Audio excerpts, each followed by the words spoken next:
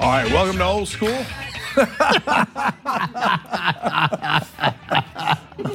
I didn't think she was going to be on camera. That was funny.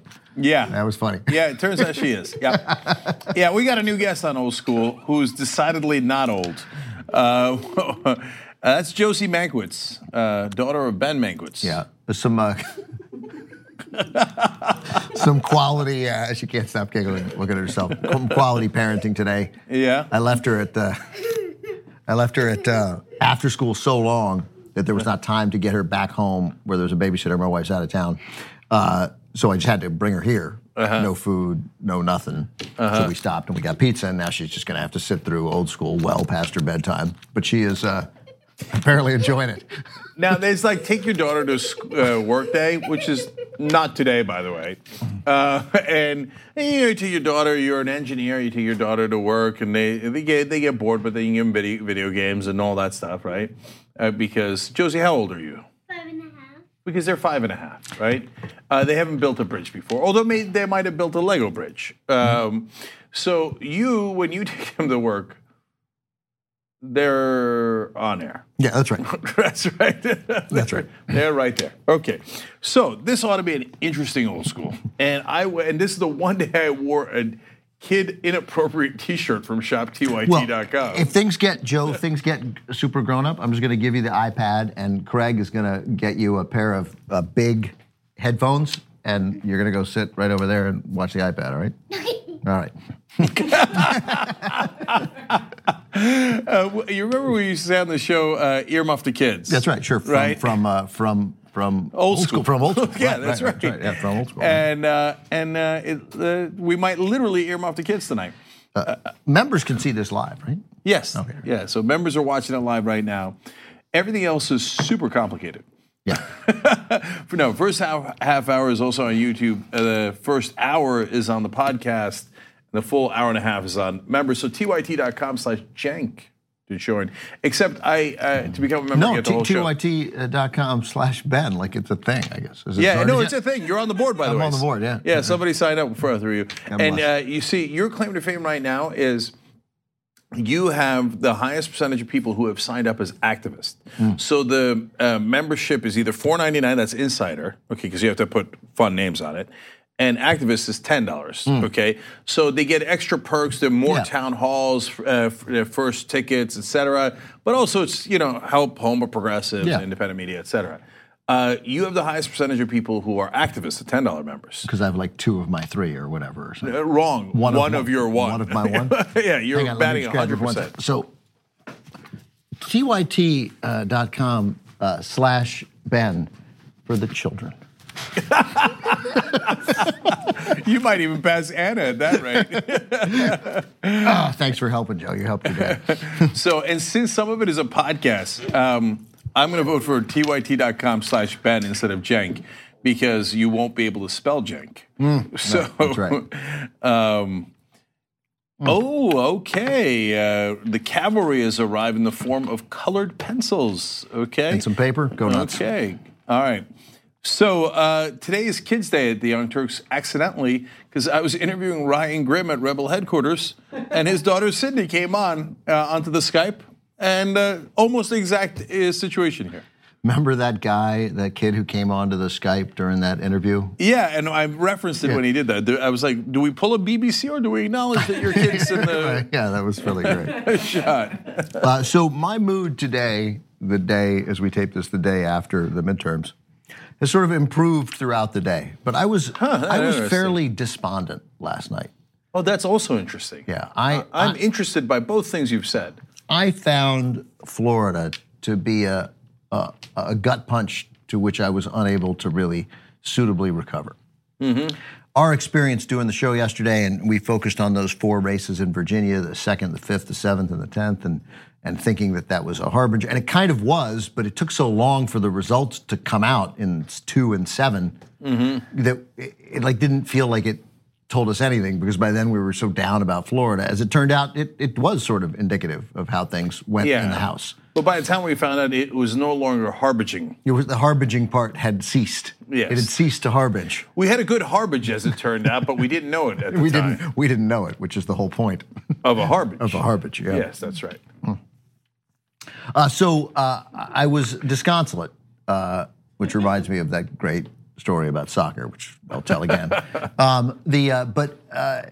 You know, and I talked to people who I knew would feel similarly. I called our friend Charlie, and I knew he would feel exactly the same way. And he did. That it seemed like the desire to get an A+, or at least an A, is so overwhelming with this guy. And obviously in his behavior today, Trump's behavior today is indicative of why, but everybody knows why. And we got a B. You cannot call last night better than a B. I had people argue for the B+, but I don't think it was a B+. It is definitively a B. It's an 85. Yeah, it's the most B there is. See, I was leaning towards a B-. I was like, it's either a B or a B-. So I'd come in at 84. Yeah, but well, I'll accept an 84. I'd even accept an 83, the lowest B. Yeah. No, we got a deal at 84. It was an 84 last night. Yeah, it's an 84, and God, that felt good to at least have a deal. And they say that we're not in favor of bipartisan compromise. Right, that's right. Okay. In fact, I just wrote a tweet right before the show, an angry tweet about how Nancy Pelosi and Chuck Schumer better not compromise. No, they're eager to reach out. To what? To what are you reaching out for? What do you like to? Like, okay, I don't know. Even with like Cheney, who was a monster.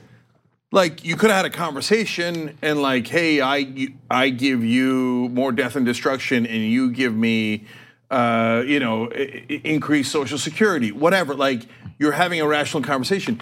Even if you think Trump's going to do infrastructure, he's not going to do it your way. He's going to give it to all his cronies, and he's not going to be remotely reasonable. You're going to be talking two totally different languages. A deal would be utterly impossible. He'll humiliate you. You'll humiliate yourself. And so what's the point? What are you doing? Why don't you just take this as an opportunity to defend democracy, right? Yeah. We're going to stand up for a free press. We're going to stand up for health care. We're going to fight to get everything that you had in Obamacare back. And then we're going to fix the stuff that we should have fixed in the first place, make it better as we go on the road toward Medicare for all. This leadership is not going to go for that in the Senate or the White House, but we are going to fight for it every step of the way.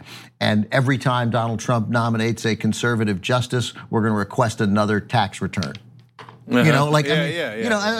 It's pick something, but instead, and if they want to make a deal on health care, great. But they've shown no indication of it. But there's no deal on health care. Right. We want Medicare for all. They want to take away coverage for pre-existing conditions. Where's the deal? But what are you talking about? Even if you don't want Medicare for all, and you're Nancy Pelosi and you want a public option, what deal? What are you talking? He's not going to make that deal. Right, you're not going to get a public. Like I'm saying, you could say we're going to start with a public option. We're going to fix Obamacare, but they can't. They will never. It's impossible. You remember that's why none of them voted for it in the first place.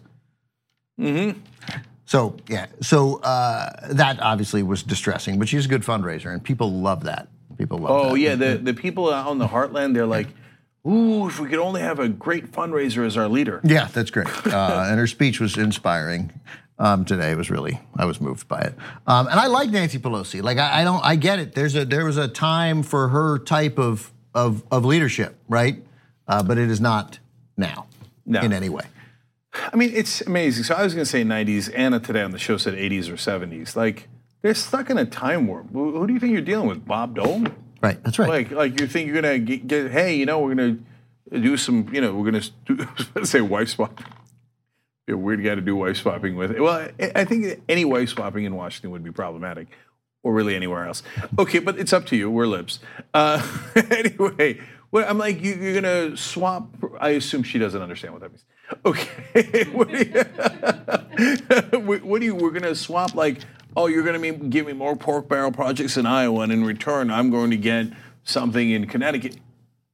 Even if it's not, if it's not sinister like that, even if it's legitimate, of which there was a lot. No, I didn't mean it as sinister. But I mean, like that was old school politics, and there was logic in it. You were going to build a road in Alaska, and I was going to build a library in Rhode Island. But I'm saying, right? Even if it's like, okay, we'll agree to slightly more defense spending, but then you are going to need to shore up a food stamp program. And then, right, like there was. Yeah, I mean, look, I would not. Every single thing I would be like, no.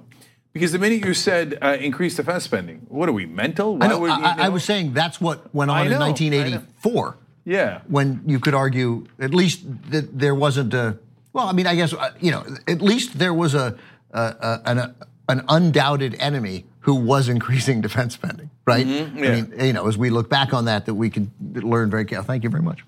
Thank you. All right. Mm-hmm. It's very nice. It's very nice. She's giving you notes on the show. Yeah. She's like, maybe we do compromise. and I like the way she slid it in too, like this. Here, come to me. It says, Daddy, Tip, O'Neill, and Reagan. It says here. She's all right. Maybe we compromise. Okay. But yeah, this is done. There again, it's all about the media and Democrats recognizing what they're dealing with here. And I don't have an answer. I don't know, but I know that you said it perfect. It cannot get said any better than, who do you think you're dealing with, Bob Dole? That's because that's what they think. They were dealing with Bob Dole, and Bob Dole was tough, right? This is a different world. I'm curious. I know I'm going to be disappointed. I'm not going to be disappointed because I'm a little curious how Senator Mitt Romney behaves. Oh right, I forgot he's a senator now. Of course, everybody forgot. Right. That's so funny. / disastrous / I don't know. Right. Right. But I mean, he's not. It would hard to be. He wouldn't have to do much to be better than Orrin Hatch. Yeah, I mean, super low bar. Right, but my hunch is he equals it. Yeah, he's just going to do whatever he thinks is to his political advantage, and he will think that being massively right wing is to his political advantage. He'll be a little bit softer on immigration because Utah is softer on immigration. But what if he thought, I'm going to get into the Senate, and then I'm going to screw that guy. That's a bad guy, and I'm going to hurt him. Well, that'd be great. That would be great. But yeah, and I wouldn't put it past him because, he's a spiteful dude, right? Sure. And he carries grudges. I can tell, as when he said, he's got grudges, right? So I wouldn't be surprised by that. But I would be surprised because it's not about Trump. It's about his own political career. He cares about his own political career more than he cares about Trump. So, but let's see. He's not a young man, so he looks great. But I mean, imagine if you thought, look, worst case scenario, I spent 6 years as the Republican who attempted to save the Republican Party. There's a good chance that I win again anyway in Utah, right? Yeah. Challenge me. I still might. No. He doesn't care about the Senate seat at all. Right. No, he cares about running for president again. So he will do everything in his power to position himself for president. Well, maybe that is by being the Republican thorn in Trump's side. It's possible. I mean, it is. But we always do wishful thinking like that. They never do. I got it. It's been right so far with no one. That's right. With no one in power. It's been right with plenty of people out of power, former McCain aides, many of them have been great, right? Yeah, I mean, maybe the only exception you could say is McCain on the healthcare vote. Yeah, right. Right, that was like the only time a Republican actually walked the walk rather than talk the talk, right? When he came in with the legendary. Right, Jeff Flake took the first step. Yeah, and then ran back the other way. Ran back the other way. Now that is Republican 101. That's right. That's right. Yeah. But let's keep talking about tomorrow. I mean, yesterday, because it's super interesting. So, and then I knew that analytically, do we have a number? We don't know yet what the final 37? No. It's right now. It's or before I went on air, it was at 27. But I analyzed it. There's 17 that are still tight. They're likely to finish at 33 to 35. They're currently leading in 33. I saw a 538 prediction at 36. So I know last night you mentioned 34 on 538. They were it was moving as the night went on. Yeah, so it's constantly moving. It's constantly moving as they declare. So if it's at 36, I mean, I really should take a bit of a victory lap. I think I was literally the closest at 38. I saw something on Twitter today that suggested it might end up at 37. But whatever. So let's say 35, right? Okay. Let's pick a number at 35.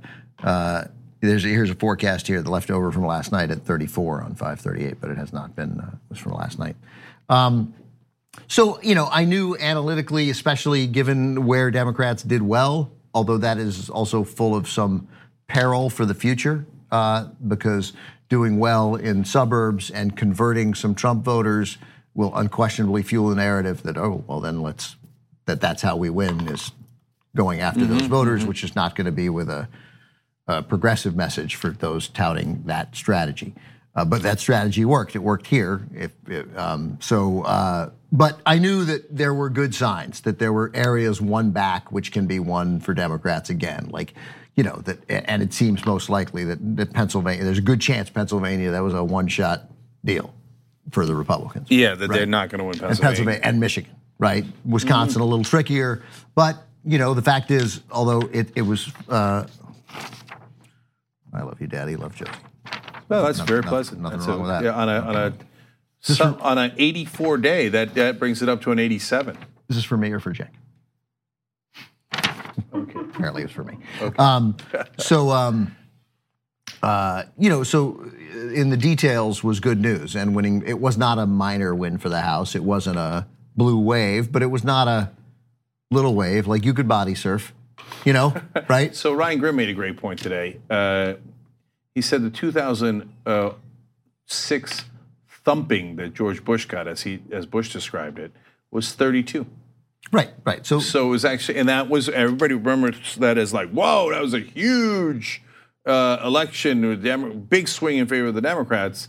So, I mean, it's a little bit about expectations here. So they're going to go 2002 or 2006? 6, I believe. Yeah, because 2, Bush averted catastrophe. That's where he, that's where he did what Trump did, which was went out, scared people, right? Post 9/11. That's where they Max Cleland, suggested that Max Cleland lost 3 limbs, was working with terrorists.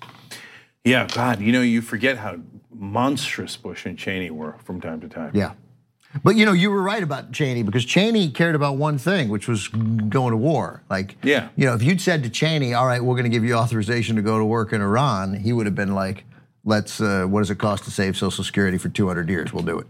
Yeah. He's like, you're done. Like Social Security, gay marriage, public option, right. And $1 trillion for infrastructure. Right. We got a deal? We got a deal, great. Right. Yeah. It's like, I can't give you Medicare for all, but I'll give you public option. Yeah, and you'll get it down the road. Of course you will. Yeah, you're on your way. You're on your way. Yeah, right. Now, how many people do I get to kill in Iran? See, now that was a guy you could negotiate with. You could make that deal. Yeah. And it's a good deal, as long as you weren't in Iran. Yeah. But isn't that amazing? Because and people get emotional about this. So if you're a right winger, prepare to get triggered. I gave you a trigger warning, to be fair. Okay. So I remember the legendary line that Cheney said about Iran. Iran, after we invaded Iraq, we actually did scare them a little bit, and they came to the negotiating table and offered us a lot. They were going to stop funding Hezbollah and Hamas, I believe, was part of the deal. And so that's an amazing deal that they should have definitely taken, or at least had the conversation for sure. And Cheney said, we don't negotiate with evil. Now, that's because he wanted to invade Iran, and he didn't want a good deal. He didn't want any deal. And so, but today, I sent the tweet out about what are Schumer and Pelosi going to do? Meet evil halfway? But the reason I tell you that is like you can say, see, Cenk, you're pulling a Cheney. That's not right. You should bipartisan compromise it, right? No, the reality is that Trump is more unreasonable than the Ayatollahs. Because the Ayatollahs are businessmen.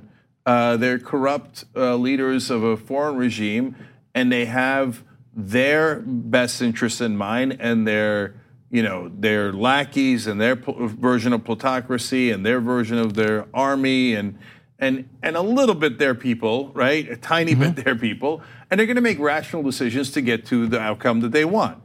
Trump is not going to make rational decisions. Trump is just going to try to crush you. Every word he gives you will be completely unreliable.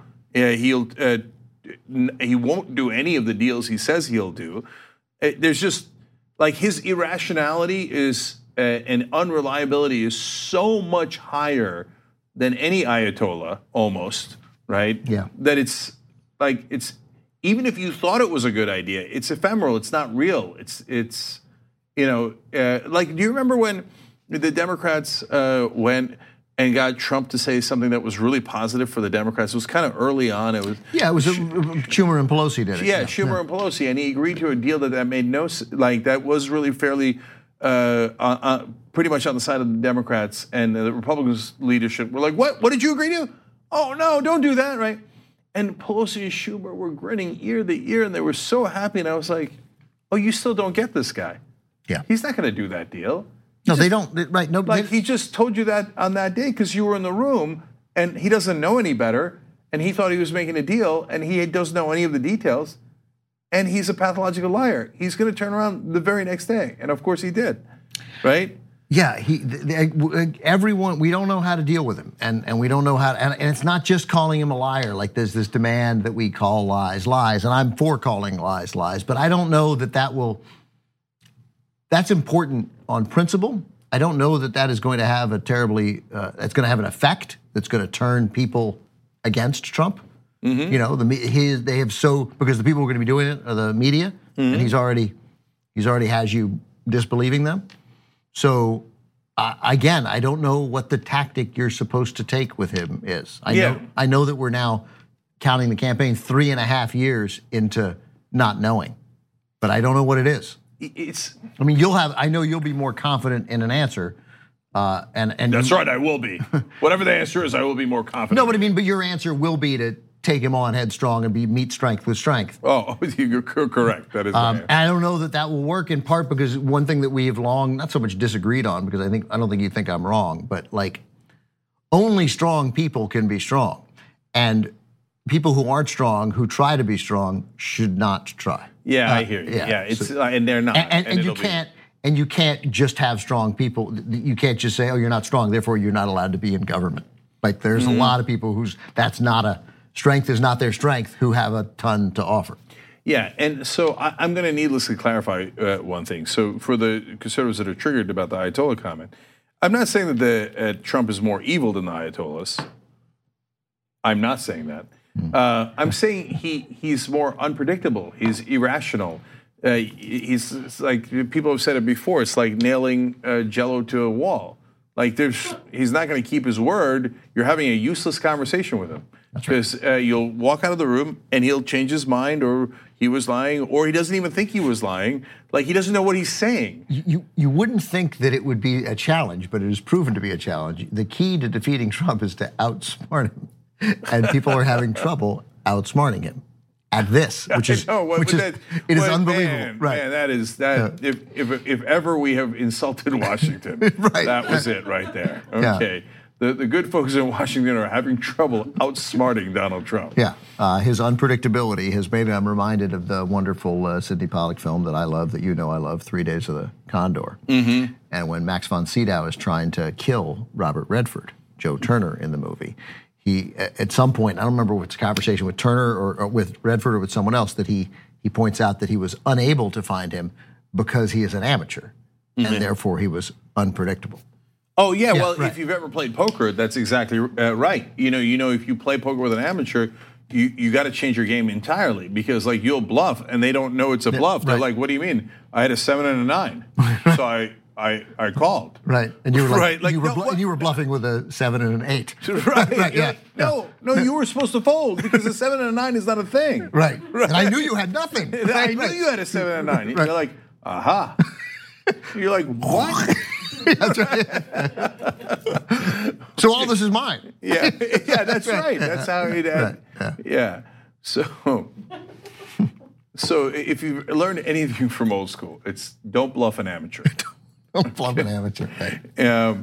So let me tell you my take on the election. And by the way, 37 right now is what the prediction is. Man, I really. You said 38, right? I said 38. Yeah. So obviously, if it's 30, it could be 38, but 37 is the most likely. By the way, they only give right now. They're giving McSally a 67% chance of winning. That's it. Yeah, right. So I mean, I'm like, okay, great. All right. All of a sudden, we're in the ballgame. I'll take that, and then we could actually only lose 2 seats. I remember somebody else had a 67% chance of winning. Her name was Hillary Clinton. Yeah, that's right. And of course, it won't work, but McSally will win. Of course. Yeah. Like in that Virginia, when they were deciding who was going to control the assembly, I think, in Virginia, and they drew straws because it was an absolute tie, right? Yeah, that's right. We're like, well, everybody knows the Republicans are going to win. Let's move on with our lives. Hey, look, the Republican won. And I haven't been following today, but I also, some of my optimism today was restored because I thought there was enough question in Georgia that the vote would end up probably below 50, but that seems unlikely now. Stacey. Yeah, I never had any hope on that, to be honest, and I never had any hope that Kemp could be sued into being reasonable. Yeah, right. You know, I mean, I think like that was, you know, I don't know if stolen's the right word, whatever, right? That he rigged the hell out of that, and she had to beat him by 4 or 5 points to win that thing. Yeah, and so it was totally unfair. But you know, but that unfairness cannot be addressed in hindsight. It had to be addressed earlier, right? You can't let him run that election. I mean, they should have sued the bejesus out of him a year and a half ago. It's insane that they let him run his own election. Yeah. So, I mean, and by the way, guys, look. So we didn't know how bad Kemp was because we don't live in Georgia until near the end of the election. We, as in people covering it, us specifically, et cetera. That's why we wanted Ted Cruz to lose more than Brian Kemp, because none of us knew Brian Kemp. We knew from those crazy ads. The other guys' ads were just as crazy. Yep. You know, and so we were like Ted Cruz. We knew to hate. Now I know to hate Brian Kemp. Yeah, right? and so, but the people in Georgia, Democrats in Georgia, the dude said that Obama's government had tried to tap into the elections in Georgia in 2016, had tried to like rig the elections. I mean, if that is not a political calculation, the guy belongs in an insane asylum.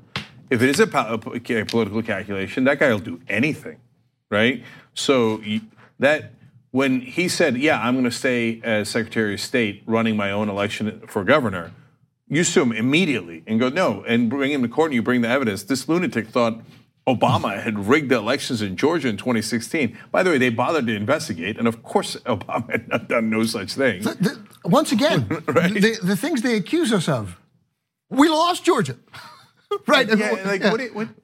So no, that should have never been allowed to stand. But that's the thing with Democrats; they allow things to stand that should have never been allowed. It's the same to stand. because the concept is the same. We talked about it last night. We had that really interesting conversation with Brooke here, in the 9 o'clock hour, I think, last night. Just that, like, how the media is taught to deal with lies is to they print it, and the Washington Post has come up with this thing where they get to call a lie, chart the lies, the lie meter.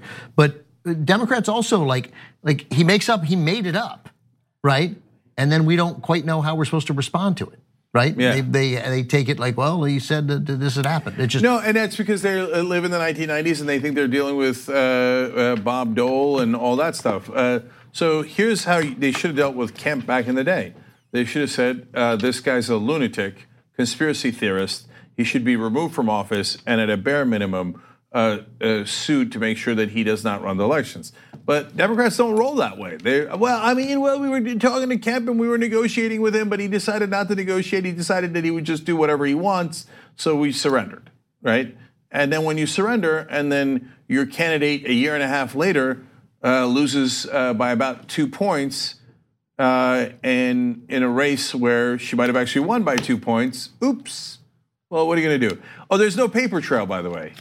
Well, that's why you should have done something about it a year and a half ago. So they're maddening. Sorry. Okay. You got to watch this. There we go. Okay, we're earmuffing the kids. Yeah. There you go. Put that like we're that. Literally earmuffing the kids. Okay. Too loud or good? All right. Fantastic. There we go. Underway. Watch this. Okay. Was it the wife swapping? Is that what it was? Totally. Yeah. Okay. There we go. Kids don't know that, right? Yeah. No. Okay. So anyway, look, I'll tell you the parts of the election that both bothered me and were great. Okay, so I didn't notice till still late because I had kind of assumed that he was going to win, and I looked around and I was like, oh no, Richard Cordray lost. Right. Yeah. I didn't. Jesus, why did he lose? Right. I was like, I heard him say Mike DeWine won, and I for a second thought, I wonder if that guy's Mike DeWine's brother. I thought, oh, Mike DeWine's brother is running for a House seat in Idaho. No, that's really funny because I heard Mike DeWine won, and I thought, was he running for some other office? Right. Secretary of State. I couldn't believe that Richard Cordray had lost. Right, and of course I knew he was running against Mike DeWine. That's how we're at. It was such a this moment of where we're that far out of touch. Yeah, I think we've lost Ohio, by the way. I mean, as much as we were going to regain Pennsylvania, Michigan, and I believe Wisconsin, no, Ohio's gone. Well, but again, yes, it may be, and Florida may be too. And Florida is definitely a red state. It's not, I mean, it is not fully red, and it's obviously winnable. If you lose by 1 point, it's winnable. But like national offices in Florida, Republicans are dominating them, right? Yeah, I got it. Look, it wasn't a political trick. It was really because it's the right thing to do, and it's freedom, and what the country stands for, et cetera. But if you're doing a real political analysis of those 1.4 million votes, people who will be able to vote in Florida now because of the ballot measure, where the felons who can that have regained their freedom can vote, Florida is back in play. I hope so. I mean, we don't really know who those people are. We don't, and of course, a lot of them are white. I'm kidding. Yeah. So no, a lot of them will vote Republican. Of course, this is not a. Right. What do you think? All felons are Democrats, and you don't know what they were arrested for. Yeah. And there's a opioid crisis. Most of them won't vote. Right. You know. Yeah. They're felons. Okay. And and there's a billion assumptions both ways on that and stuff.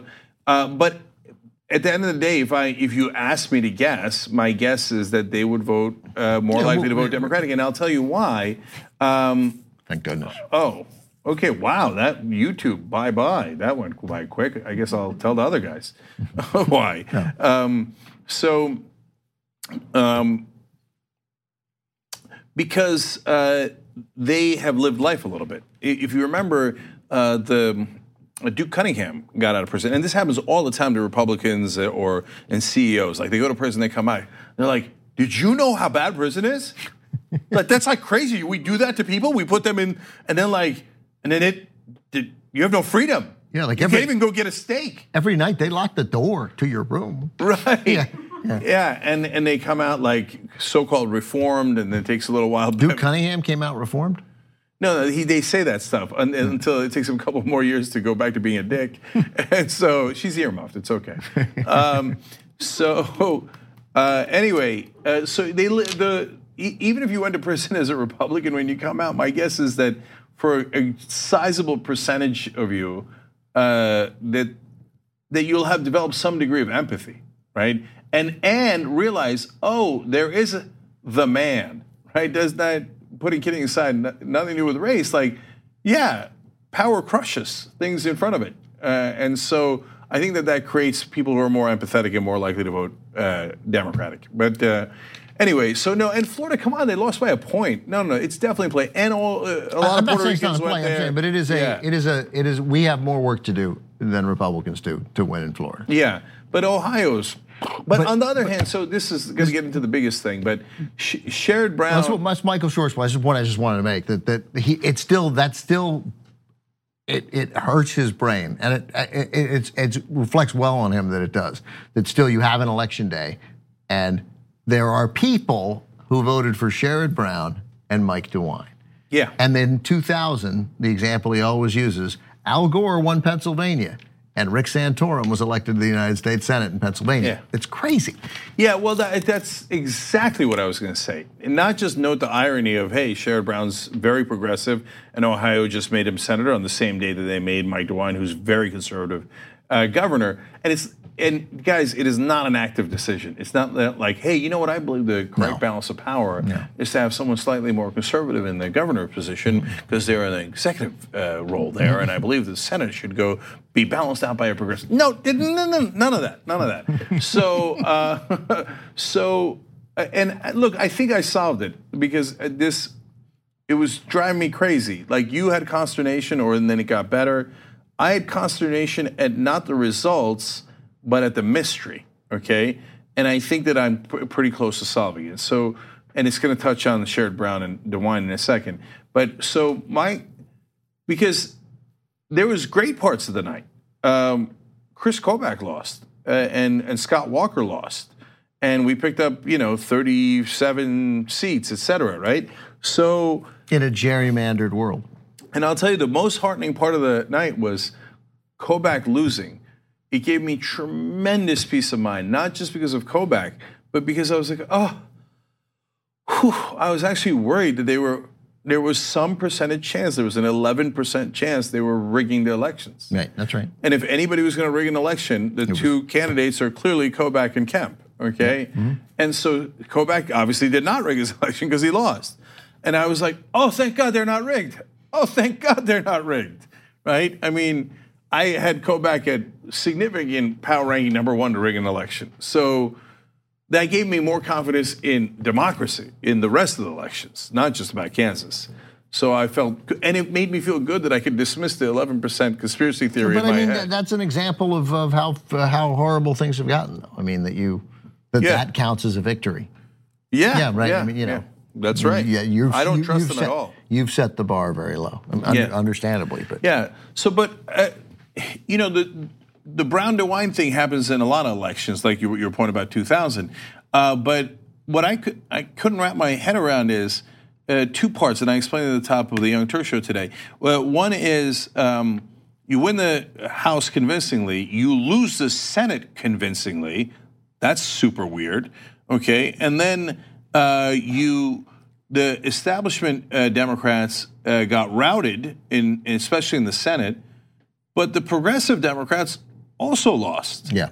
Right? So James Thompson lost, Kara Eastman lost, Katie Porter lost. I was really surprised by that. She lost by 4 in California. I thought for sure she was going to win. Yeah, I thought she'd win too. Right. So I'm like, what? The rules of the universe seem to have been suspended. I'm confused, right? Yeah. So I think this is how I put it together. First of all, I noticed that the progressives lost by significantly lower margins. There was exceptions, like Randy Bryce. Randy Bryce lost by 13. What?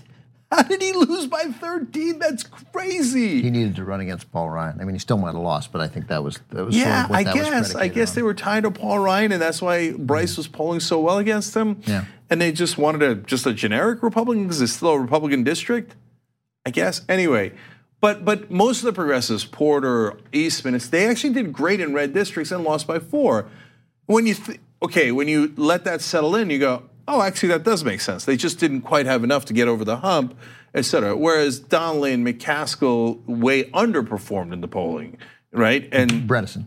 And Bredesen, thank you. I kept forgetting Bredesen and Heidkamp and they all underperformed. Okay. Well, Heidkamp sort of performed. Yeah, that's right. She actually wound up exactly where the polling was. That's right. But still lost by 10. Yeah, and Tester, it seems like he pulled it out. And it's because my theory is because he runs against corruption. That's smart. Yeah, and right. That's his #1 issue. He has we talk about this a lot. Tester has a little political magic. Like Tester's, you know why? Because he's a little bit of a populist. That's right. Yeah, he's definitely a little bit of a populist, and he has a little bit of the things that people attribute to Trump that he doesn't actually have. That's right. Tester's a tough guy who says what's on his mind and doesn't seem like a politician. Yeah, exactly right. He looks like a real person. He's very much a politician. Yeah. You know who's the luckiest person in America? Stabenow. Yeah. I don't think Debbie Stabenow is a great, even a good politician. She just keeps accidentally winning in Michigan. She must have she has a solid, they have solid, they know how to get out the vote there in Michigan. Yeah, bless their hearts. Anyway, no beef with her. She's just an incredibly standard politician. But anyway, Ben, we don't have a megaphone. Yeah, right. Since we don't have a megaphone and all the elections are now nationalized, and Ryan Grimm made a very similar point afterwards. I think you overstate that. I really don't. So people who are on Team Republican want to stay on Team Republican, especially when not only Trump but Fox News riles them up nonstop every day. The Democrats are coming. I got you, but as you know how many people watch Fox? I know, but they have outsized influence. I mean, it's when we go to the Trump rallies, right?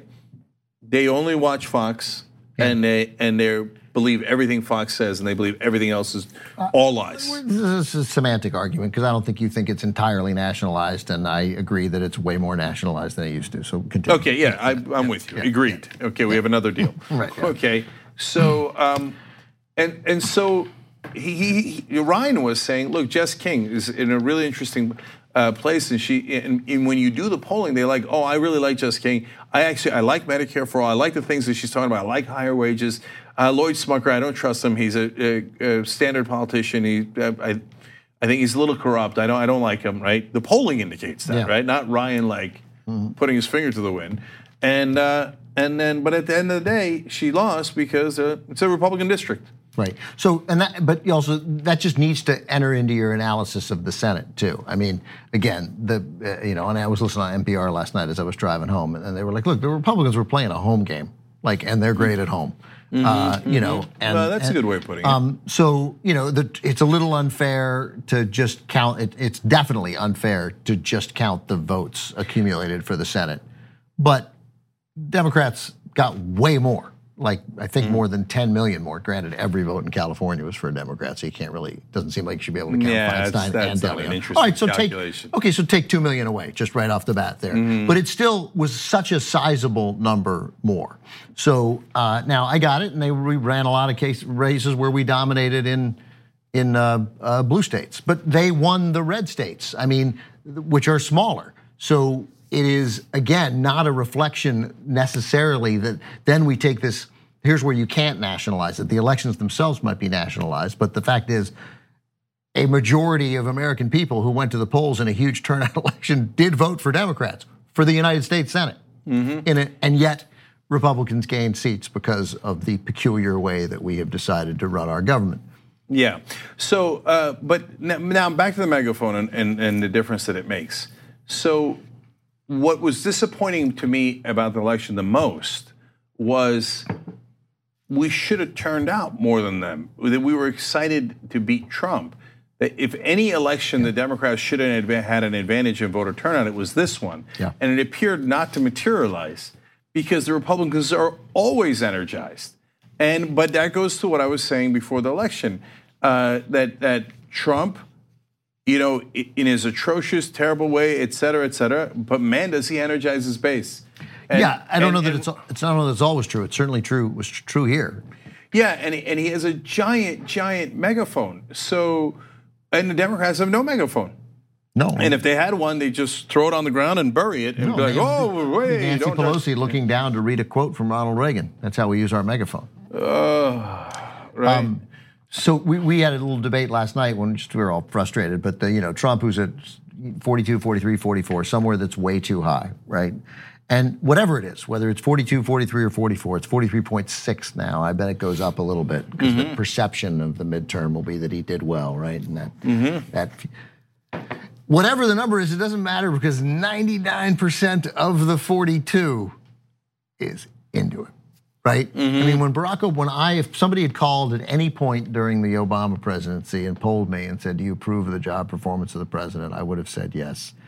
Not because I approved of the job performance of the president, because I wouldn't have been interested in that number going down because it hurts the narrative. Then that's instantly used as a cudgel against him. But I had this conversation today with a bunch of Democrats with the point was that we were like, well, yeah, but we were not 99%. Even when we approved, it was like, yeah, I approved because I personally seems great, and he's very smart, and I do think he means well, and he's getting his ass kicked by the other side. And so that would not have motivated. I will always be motivated, but that just wouldn't have. Meanwhile, these guys think he's the Messiah and is the only one telling him the truth about the dangerous caravan. Yeah, and so, but that's kind of literal because it's the white evangelicals that are carrying him. It's unreal how much. I'm really looking forward to the exact exit polling that comes out about this election in that regard. And now that I think about it, the states that they did really well have a lot of white evangelicals for the Senate races. Man, for North Dakota, Missouri, Indiana, right? Tennessee, filled with white evangelicals. And so amazing stat, and also from another Ryan Grimm story. Man, Ryan's good. God, he's such a great reporter. You should get him to work here. Mission accomplished. That's great news. That's great news. So, and he explained that if you take out white evangelicals from Donald Trump's vote in 2016, Hillary Clinton actually won white men. Is that right? Yeah, if you take out, now white evangelicals is a huge chunk of white men. Can't take them out. You can't take them out, but if you do, she won white men. That's amazing. I'm shocked by that. So for non-evangelicals, right, even like the core of Trump's base, white men are like, no, I like Hillary Clinton better than I like Donald Trump. So the next time that right, every time that there's a narrative, the Democrats, they just think they got the black vote sewn up, we'll be like, yeah, you have the white evangelical male vote sewn up. That's right. That's 100% right. It's like they have all these, and so that's going to get into my point even more. And hashtag sorry Anna, but it's the day after the election. It's the day after the midterms. Come on. It's an obvious old school exception to not talking too much about politics. So the conservatives are used to running roughshod over liberals because on TV they don't allow strong liberals. It might be overstating it a little, but not by much. I don't know whether it's that they. Again, it's funny. Now I feel so much clarity now in the way you and I have discourse. Like, it's not that they don't allow strong liberals, it might be. That's part of it. It's also that the very nature of going into that circumstances is a strength zapper. Like, it is not conducive to that, or at least to that. They don't want it. No, that's exactly right. 100% agreed. So you just softened the way I say it is to me. Yeah.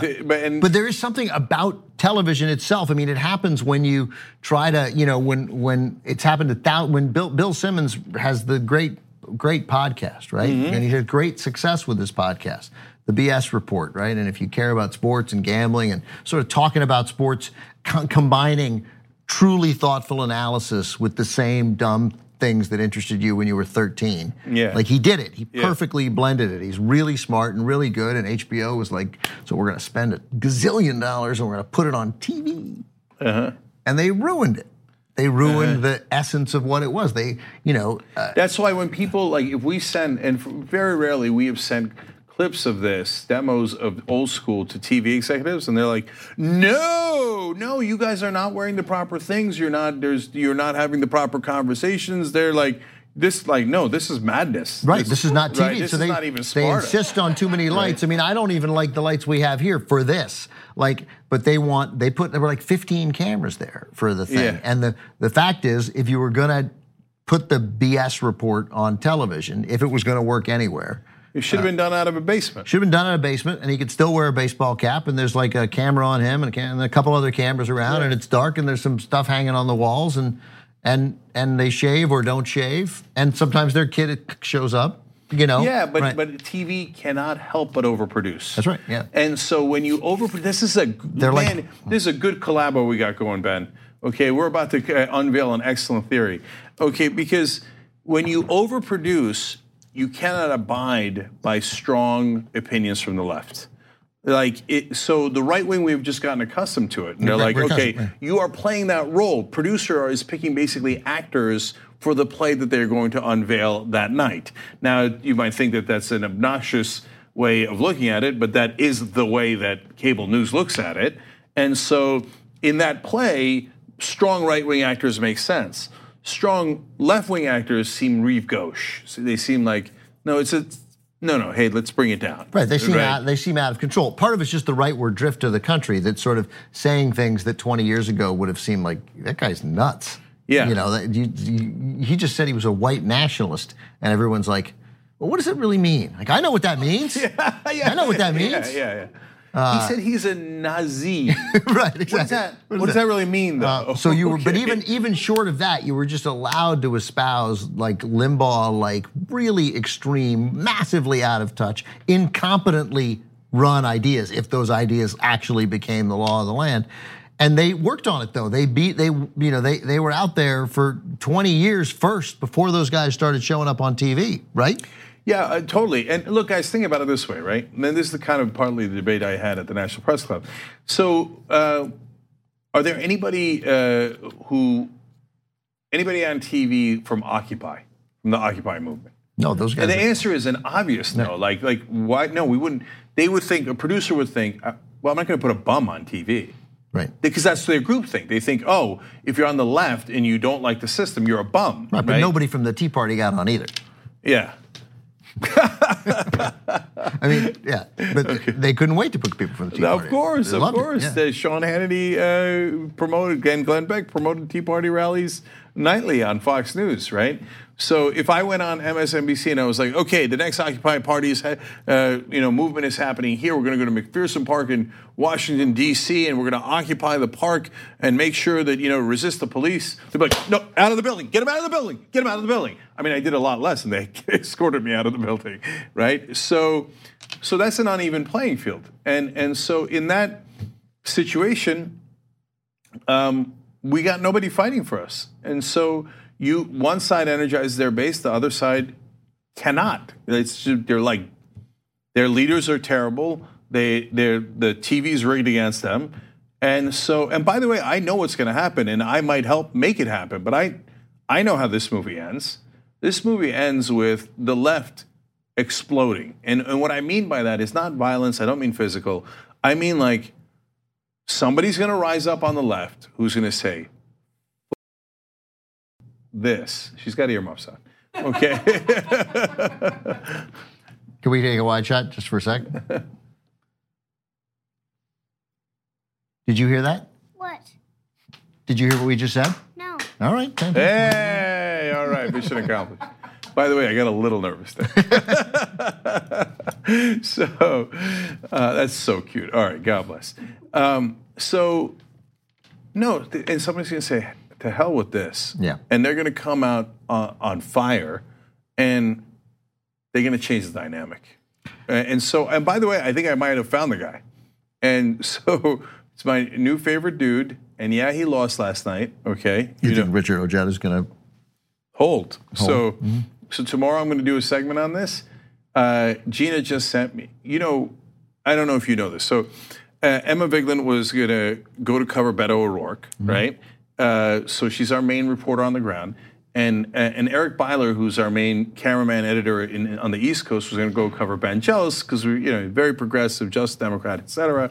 And then Emma got violently ill, and so she couldn't make it. It happens, right? And I was going to say she's okay now, except I don't know. Sorry, she is, right? Okay, good. Oh, thanks God. Next time that this situation presents itself, just go with sick. She got sick. I know. I think she would prefer it. I think everybody would prefer it. Emma's in New York and not in the building. So anyway, we're like, she was going to go cover Beto, but we like reach out to Beto's campaign, and they're like, yeah, whatevs. Like a lot of people are covering us, okay? And it was like that kind of attitude. And I was like, nah, the dude does not abide by that. Okay, so if you're interested in us giving you coverage, we're super happy to do it. We love helping progressives, right? But if you're not interested in the coverage and you got others, and Beto did. He had 1 million people there. He doesn't need us. So I was like, no, forget it. We're not going to Beto. We're going to Ojeda, right? But since Emma was sick, we're like, what do we do? And I was like, no, pull Byler from Jealous. Send him to West Virginia. We got to cover Ojeda, okay? Now, we're the only people in the country, and we were, of course, the only press there. And they're like, we got to cover Ojeda. And God damn it, we were right. He gives a fiery, his concession speech, okay? He comes out, and it says, he's like... How much did you lose by? I think he lost by 13, too. Yeah, because it was a 49 district, plus 49 for Trump. He lost by 13. So you could argue he made up 36 points, okay? So Trump had gone to campaign against him. But look at how much they were afraid of him. They sent Trump to campaign against Ojeda. Isn't that amazing? Yeah. Okay? And he called him a wacko and all this stuff. So Ojeda, instead of giving a concession speech, comes up and goes, I want to address this to Donald Trump. I'm like, fuck, damn it, I love this guy. Okay? And he says, and he came down here and he supported this person who's corrupt. I don't remember all of it, obviously. But anyway, and then he calls me a wacko, and then he can't even say my name right. My name is Richard Ojeda. And then like the room both gets like quiet and electric at the same time, right? And then he did something I didn't expect. He repeated it. He's like, my name is Richard Ojeda. My name is Richard Ojeda. I was like, oh, God damn it, man, this guy's awesome. And then he ends it with, sappers lead the way, Air Force all the way. And I was like, no, that's it, this is the guy. This is the guy, okay? So I'm taking him to Iowa. I don't know, but I'm taking him somewhere, man. I don't know. I think I know the national scene better than, I'm positive I know it better than he does. And he's got that thing. It's a thing, it's real, right? Like, if Bernie wasn't running, I would go headlock Richard Ojeda and Nina Turner immediately and go, guys, it's go time. Well, Hold the thing, mask over your head, get in the van, old school style. It's go time. Well, I tell you what, though, because let's think a little more realistically. But Shelley Moore Capito, 2020. Like, oh, that's a no-brainer. I mean, well, let's run for Senate. Let's win that seat. No, Capito, you're Caputo. Yeah, you're Caputo. Look. Here's what happened to you. You just don't know it.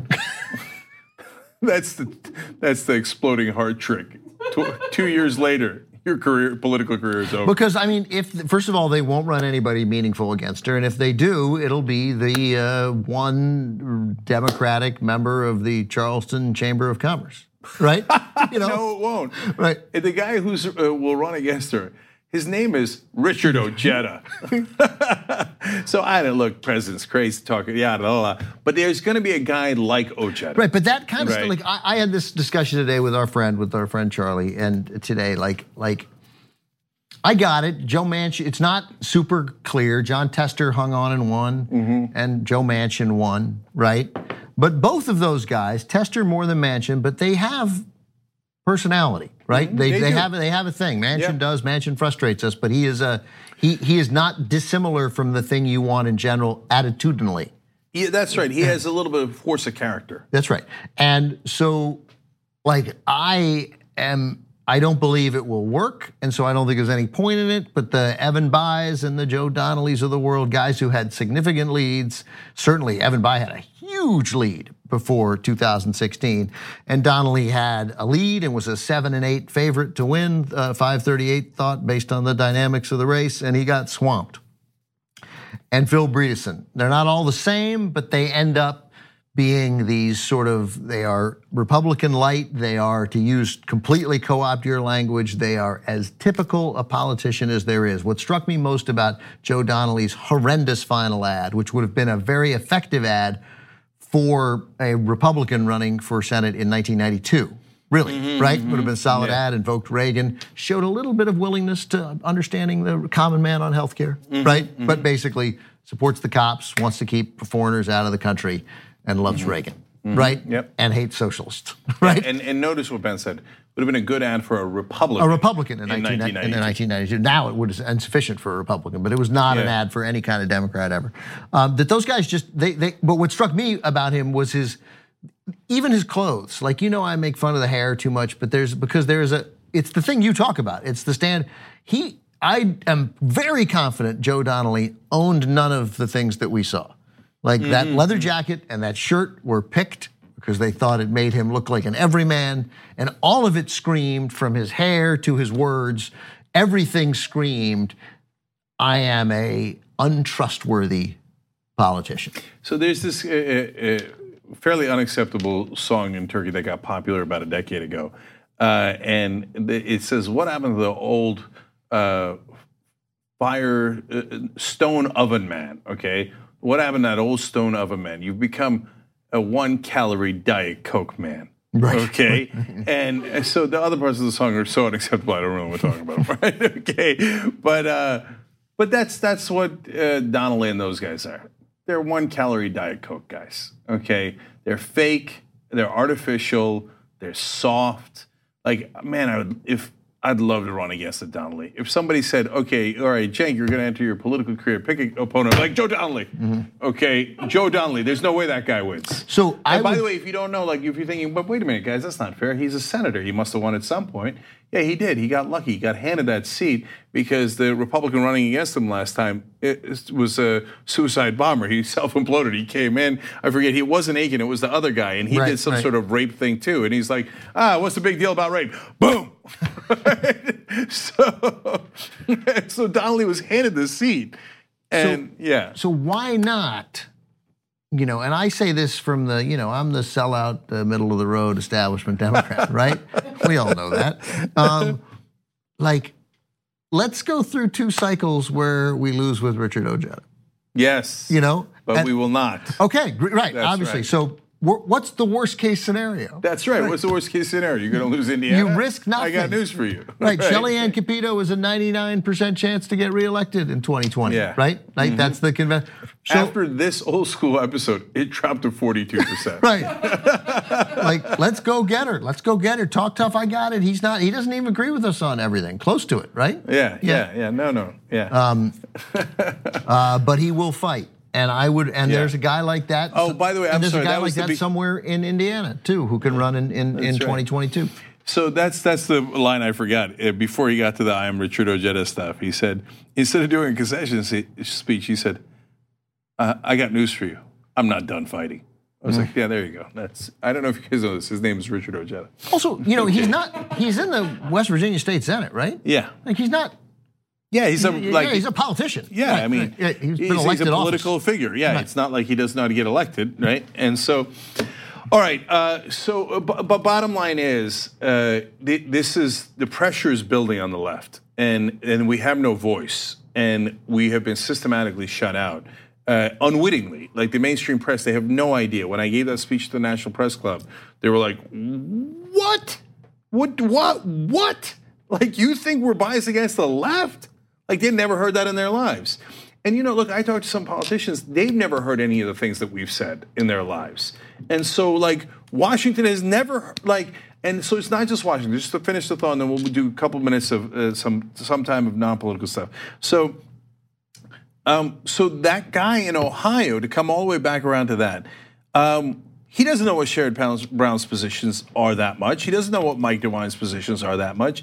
He just has heard of Sherrod Brown. He's heard of Mike DeWine. And they reached him. They reached him through paid media. They reached him through free media. They reached him, right? Mm-hmm. And it's a matter of reaching them. It's not like Mike DeWine and Richard Cordray sat in everybody's living room, had an exhaustive conversation and debate, and at the end, the people of Ohio stood up from their kitchen table and said, Mike DeWine. No, Richard Cordray never made it into a lot of people's kitchens. And by the way, DeWine didn't either, right? And so they reached some people, they didn't reach other people. It's about how you reach them. DeWine, way more famous in Ohio by a factor of 20, probably. I mean, he'd been a senator and Yeah. And so, and hold on, we're about to send off my good friends on the podcast. So here's what you're going to miss. What is the difference between, how you doing, brother, and good to see you, brother Ben? And the worlds. I look forward to that. Look forward to that conversation. Okay, so if you want to get the whole show, tyt.com/join normally, or in this case, tyt.com/Ben. That gets you membership either way. For the kids. Thanks for listening to this free clip of Old School. To get the full episodes and more exclusive content, become a TYT member today. You'll love it. Join now at tyt.com/join.